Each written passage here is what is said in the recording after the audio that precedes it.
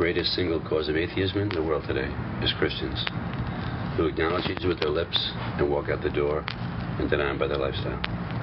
That is what an unbelieving world simply finds unbelievable. Hello and welcome back to Winds of Change. I'm your host and Bible teacher, Keith McKenzie. I'll be here with you for about the next half hour. We got an exciting, very exciting topic today. We're going to talk about the Tetragrammaton, the Lord's name, Yahweh God. We're going to take a peek here at it. And when I saw this for the first time, I really couldn't believe it. I just couldn't believe it. But anyway, before I get rambling on, let's take this session before the Lord in prayer and just be in prayer. Hallelujah. Father God, we thank you for today. I thank you for blessing us with this time. I thank you, Lord, that you've given us of your Holy Spirit, Lord. Your word says that you have given us your Holy Spirit, that it would guide us into all truth. And Lord, I pray, Father, for the truth of what we're going to unpack today in your name is a blessing, Lord. I thank you, and this just blesses me every time I even think about it, Lord, that your name over 6,000 times in your word, Lord. And you said that if we meditated on your name, like the prophet Malachi said, you would bless us. Father, bless this time. Help us to understand and unpack what you have for us today. In the name of Jesus, we give you thanks and praise. Amen.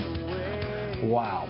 Have we got an exciting topic for you today. The Tetragrammaton, God's name, the unutterable name of God. It's 4 consonants of no vowels in God's name. Actually, there's no vowels in the Hebrew language. They have 22 letters. We have some articles up on the site. His name is one of the articles that we're going to be discussing today. We also have Hebrew Alphabet 101. But what I want to do today is, when we discussed last time in Genesis chapter 2, God introduced himself in Genesis chapter 2, in Genesis as the Lord God. And you'll notice in your English Bibles that where Lord is in all caps, that is the proper name for God. That is the Tetragrammaton. That is the 4 letters of God's name. And some English translations translate it as Jehovah, which is a English transliteration of the Latin of Yahweh or Jehovah, where they would get that. So there's some different things you can see there. And I tend to like Yahweh God myself. In Isaiah, it talks about Yah. And so I instead of Jehovah, I think more Yah. I think that is closer representation to the true name of God. So the 4 letters, the unutterable name of God here is, what I want to do is, I was invited to preach at a service, and I had been teaching and getting into this whole Hebrew thing, and really looking in and digging into, we have an English translation in front of us. And this was translated, but it was originally written, the Old Testament, the Tanakh, okay, God's Word, was written in Hebrew. Now, the type of Hebrew that Moses would have been writing in his day was different from what King David and the modern Hebrew that we have today. And I'll put some things up on the screen and you'll be able to see some of the different things. But the Paleo-Hebrew, okay, is the ancient picture language of the Hebrews. And I guess a picture language, like Egyptian hieroglyphics, I guess would be the closest thing I can think of off the top of my head as far as, having a language that was in picture form, pictograms, that conveyed meaning to them. Now, God has chosen in His infinite wisdom, when He, in His foreknowledge, He put together the Bible. He put it together in Hebrew in the Old Testament. There's some Aramaic, in sections, especially in Daniel, and that's talking about the Gentiles right there. So I'm sure there's some things there, but that's not a topic for today. And in the New Testament was written in Greek. Now both Greek and Hebrew both share some very interesting characteristics. Obviously, the letters convey a phonetic value where we pronounce our words. Both of those languages, Greek and Hebrew, also convey numeric values. They both do that. But the Hebrew, the ancient Paleo-Hebrew, was pictograms. So not only did they have phonetic value, they had numeric value, but they had a picture value also. Now, I'm going to use some of my notes here from the article up on this. So if you want to look at this and go back and review this and see this, it's called His Name. And actually, in Hebrew, the name, you might hear rabbis say Hashem. Shem means name. Hashem means the name. And so we're going to be talking about the name Hashem of God, the Tetragrammaton. You see this all the time. And while I was preparing for a sermon, I happened to see I kept thinking about this scripture. And I had to go online because I couldn't remember where I found it. So I'm on my Blue Letter Bible, concordance, and I'm in there and I'm searching for this.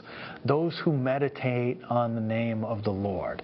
And so I found it, and I'd already been studying this. And I'd seen this and I'd heard this Paleo-Hebrew, and I began digging in. And then Malachi chapter 3, and this actually happens to be, Malachi is the last prophet to speak just before they call them the silent years in the Bible, between the prophet Malachi and the first advent of Christ.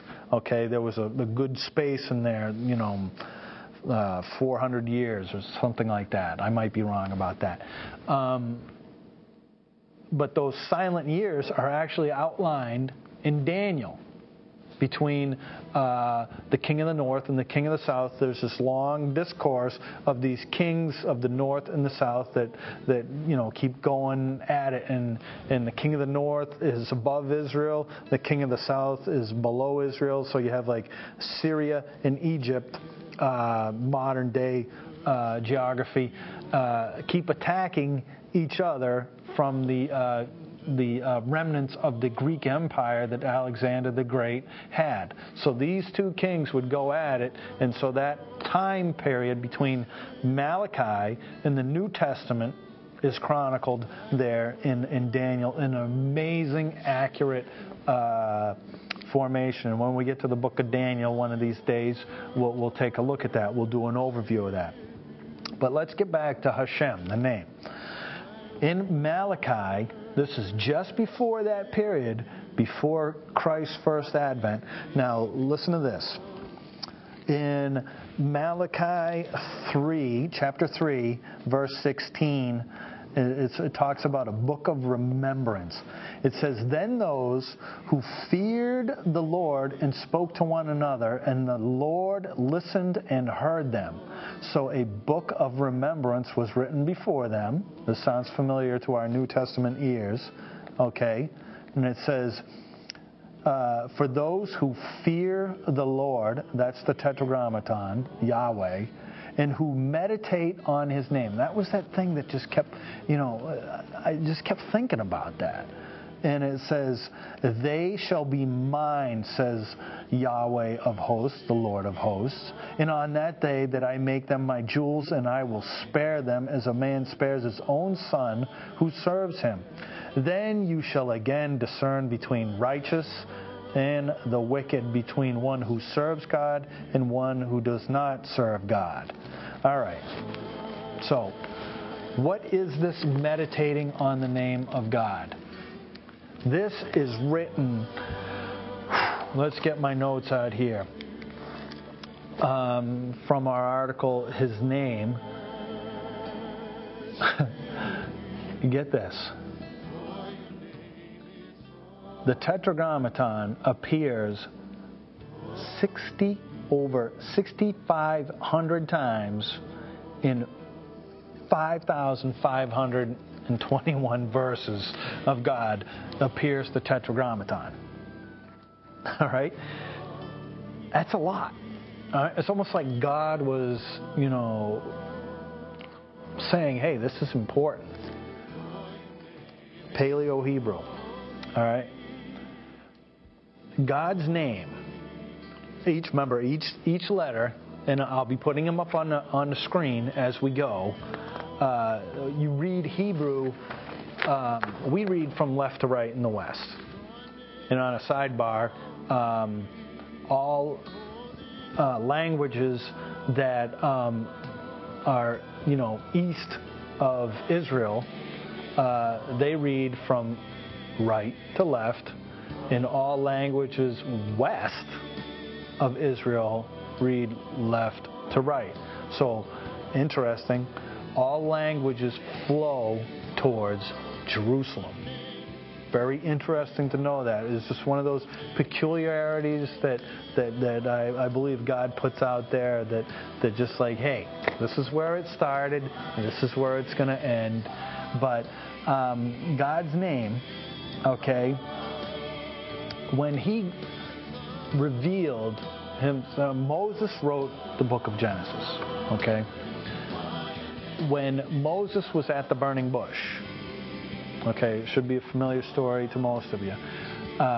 He told Moses to go back to Egypt and to deliver his people, and, basically Moses tried to get out of it. He's like, I'm not really that good of a talker, and, I'm slow of speech, and, they went back and forth there for a little bit, but God was not going to be deterred. And so Moses really didn't want the job there at first. And, he had killed somebody. He'd murdered somebody 40 years earlier in Egypt. He was the adopted son of Pharaoh. And he ran away because he was a murderer. And but anyway, so Moses agrees to go back. But Moses says, who do I tell him that sent me? And God says, tell him I am that I am sent you. Now, we could spend a whole show just talking about that and expanding that and everything, but suffice to say, it's the short synopsis of it is, I am that I am is the ever-present one. Okay, God is self-existent, always eternal. All right, that's an oversimplification of it, but we're not going to get through the rest of this today if we don't. But anyway, there's been some really, really great archaeological finds that validate this. And these Dead Sea Scrolls, I'm sure you've heard about, but there was a cave, I'm not sure about my pronunciation on this, the Qumran scrolls, but anyway, they would be in even some of the Greek writings in the Hebrew, but there would be these different almost like a different font in there, and it was Paleo-Hebrew. Now, some excellent scholarship has been done out there in recent times on this, but what we'll demonstrate, and you can find from the other articles, but we want to stay on task here for our Genesis 1 through 11 discipleship project, but I want to bless you in this, that within God's name, okay, the Hebrew letters represent, let's go ahead and go through them. So I'll throw this up there so you can see these things. These are the ancient scripts, and you can see how the Hebrew language has changed.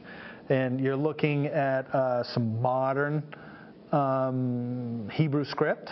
You're looking at cursive and different types of printed, and you're going to see on the bottom is this the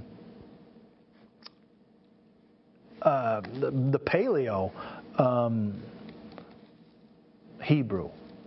The Paleo Hebrew, remember, carries the idea of pictures. Now, what do these pictures mean in the ancient alphabet? The reading, remember, we got to read from right to left. So you notice there that little, it almost looks like a little decorative hook. That is the Hebrew letter Yod. Okay? And the picture meaning for Yod is arm or a closed hand. Okay? So this is the early Semitic pictograph of this letter is an arm and a hand. The meaning of this letter is work, okay, to make, to throw, to function as a hand. The modern Hebrew name is Yud and is a derivative of the word Yad, meaning hand. And that's the original name of the letter. Okay, let's look at the next letter is the Hey. Now, Hey, the picture meaning means to look, to reveal, almost like looking through a window in some breath. Now, the original pictograph for this letter is a man standing with his arms raised out. The modern Hebrew and original name for this letter is Hey. The Hebrew word Hey means behold. When it is looked at as a great sight. This word can also mean breath or sigh, is one who's looking at a great sight. And you're gonna fall over when you see where this is going. And I want you to be blessed in this. All right. So anyway, the next letter in the Tetragrammaton is the Vav. Now that one looks like it looks like a little hook there with a thing coming down. The idea that we're going to convey here is a tent peg, a hook or a nail. All right, the early original pictograph used in the early Semitic script kind of looks like a Y. All right, it's a picture of a tent peg. The tent pegs were made of wood, and they may have been Y-shaped. All right, to prevent the rope from slipping off. Makes sense, right? Now, this is going back to the early, meaning of these things. Now, the modern Hebrew for the name letter is Vav, meaning peg or hook. This letter is used in modern Hebrew as a consonant with a V sound and as a vowel. The modern Hebrew letter appears as you see right there, and it is a vowel with the sound of O. All right? And it appears as a vowel sound, whereas where we get that Vav type of meaning. And that conveyed, again, that tent peg look. Now, the fourth letter is another Hey. We just covered that. That means to look, reveal, with through the window, to take your breath away. When you see something, you're like, wow. And wait till you see what this is. Now let's put the picture meaning together. Okay, so if we have a yod, a hey, a vav, and a hey, this is where we pronounce God's name. That's the tetragrammaton, the yod, ve, ha, vav, hey. And I like to say Yahweh, and some people will try and throw vowels in there, and they end up with different variants and these type of things. But it's the Yod Hey Vav Hey. That's the secret name, the unpronounceable name of God. And what you're going to see here, we're going to read this from right to left, right? We've got the Yod, remember, means the hand. Vav, the nail. Hey, behold, right? So if we're reading from left to right, all right, we have the hand, right? And then you have the hey, which means behold. Vav, the nail. Hey, behold. See, closed hand.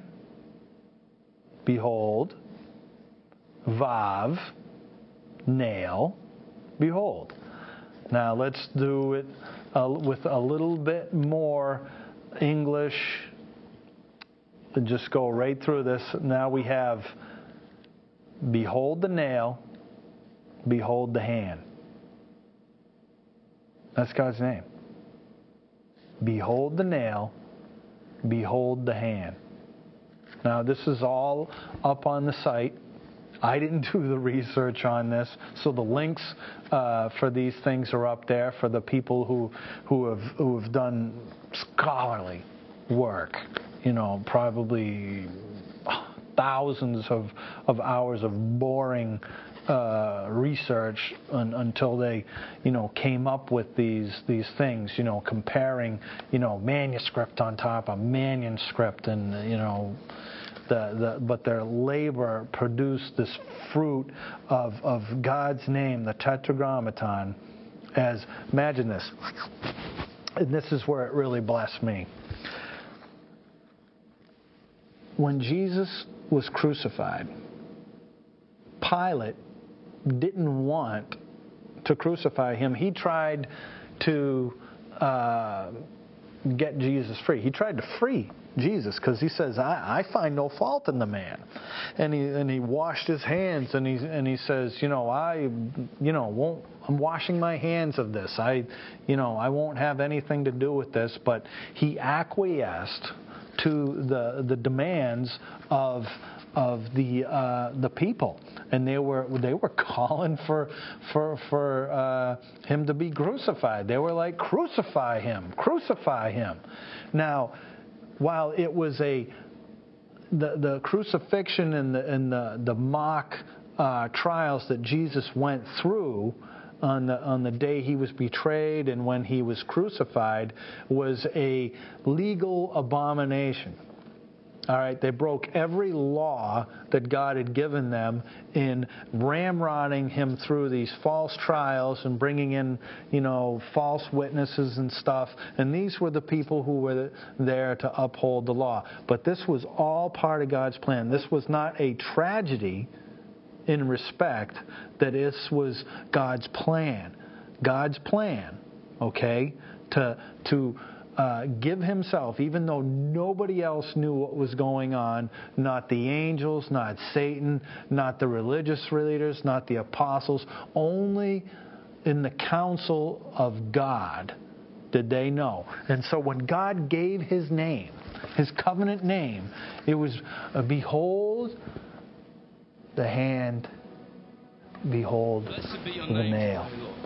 And when Pilate wrote his tittle and placed it above Jesus' head, because they would write the title above the head, all right, on the accusations of the criminal, and Pilate had wrote, all right, let's go there, all right, I believe it's John, the Gospel of John, chapter 19, I think. And so Jesus is betrayed, all right, And it says, the king on the cross. All right? And it says, and he, bearing his cross, verse 17, chapter 19, went out to a place called the Skull, which in Hebrew is Golgotha, where they crucified him and two others on the other side. One on either side, and Jesus in the center. Now Pilate wrote a title, all right, and put it on the cross, and the writing was, Jesus of Nazareth, the King of the Jews. And many of the Jews read this title, for they were in a place where he was crucified near the city, and they could read this. And it was written in Hebrew, all right, that's important for us to know, Greek and Latin, all right. Greek was the commercial language. Latin was the language of the Romans. Hebrew was obviously the local language. Now, when they saw this, notice this is a key point. Therefore, the chief priests of the Jews said to Pilate, do not write the King of the Jews, but he said, I am the King of the Jews. Notice how they want to make just a small change there. Say, don't write that he said King of the Jews. He said, say, I am the King of the Jews. Right? Why? Because the Jews do equidistant letter spacing. They would look at the first, automatically, they would look at the first letter of each word. And of those words, spelled Yahweh. It was the Tetragrammaton. They knew that. They saw that. So nailed above Jesus' body, crucified, with the nail in his hands, all right, God's name, his covenant name with his people, all right, Yahweh, the Tetragrammaton, was behold the hand, behold the nail. That's God's picture name. But that was all part of God's plan. His name, he says, meditate on my name. Now that we're beginning to see these things, God's opening up all kinds of things. And I think this is the type of thing that as we begin to understand where we came from as Christians, Hebrew, that God will begin to bless us. He will help us to go to the Jewish people and tell them that their Messiah has come and that his name, his holy name,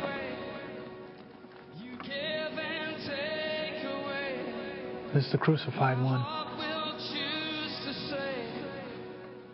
Jesus, the Lamb of God. He who knew no sin became sin, fulfilling the law, every single jot and tittle. God's holy name. And I hope you were blessed with this session. That's all we got for today. I wish we didn't have to go, but we do. Come back next time. We'll be getting into Genesis chapter 3. And we're going to get into some tall gears because things pick up fast from here. But I wanted to bless you with this and let you know that God is in control and He wants to bless you. Just dig into His Word, and there's more here than we can possibly imagine. God bless you. Till I see you next time, I love you.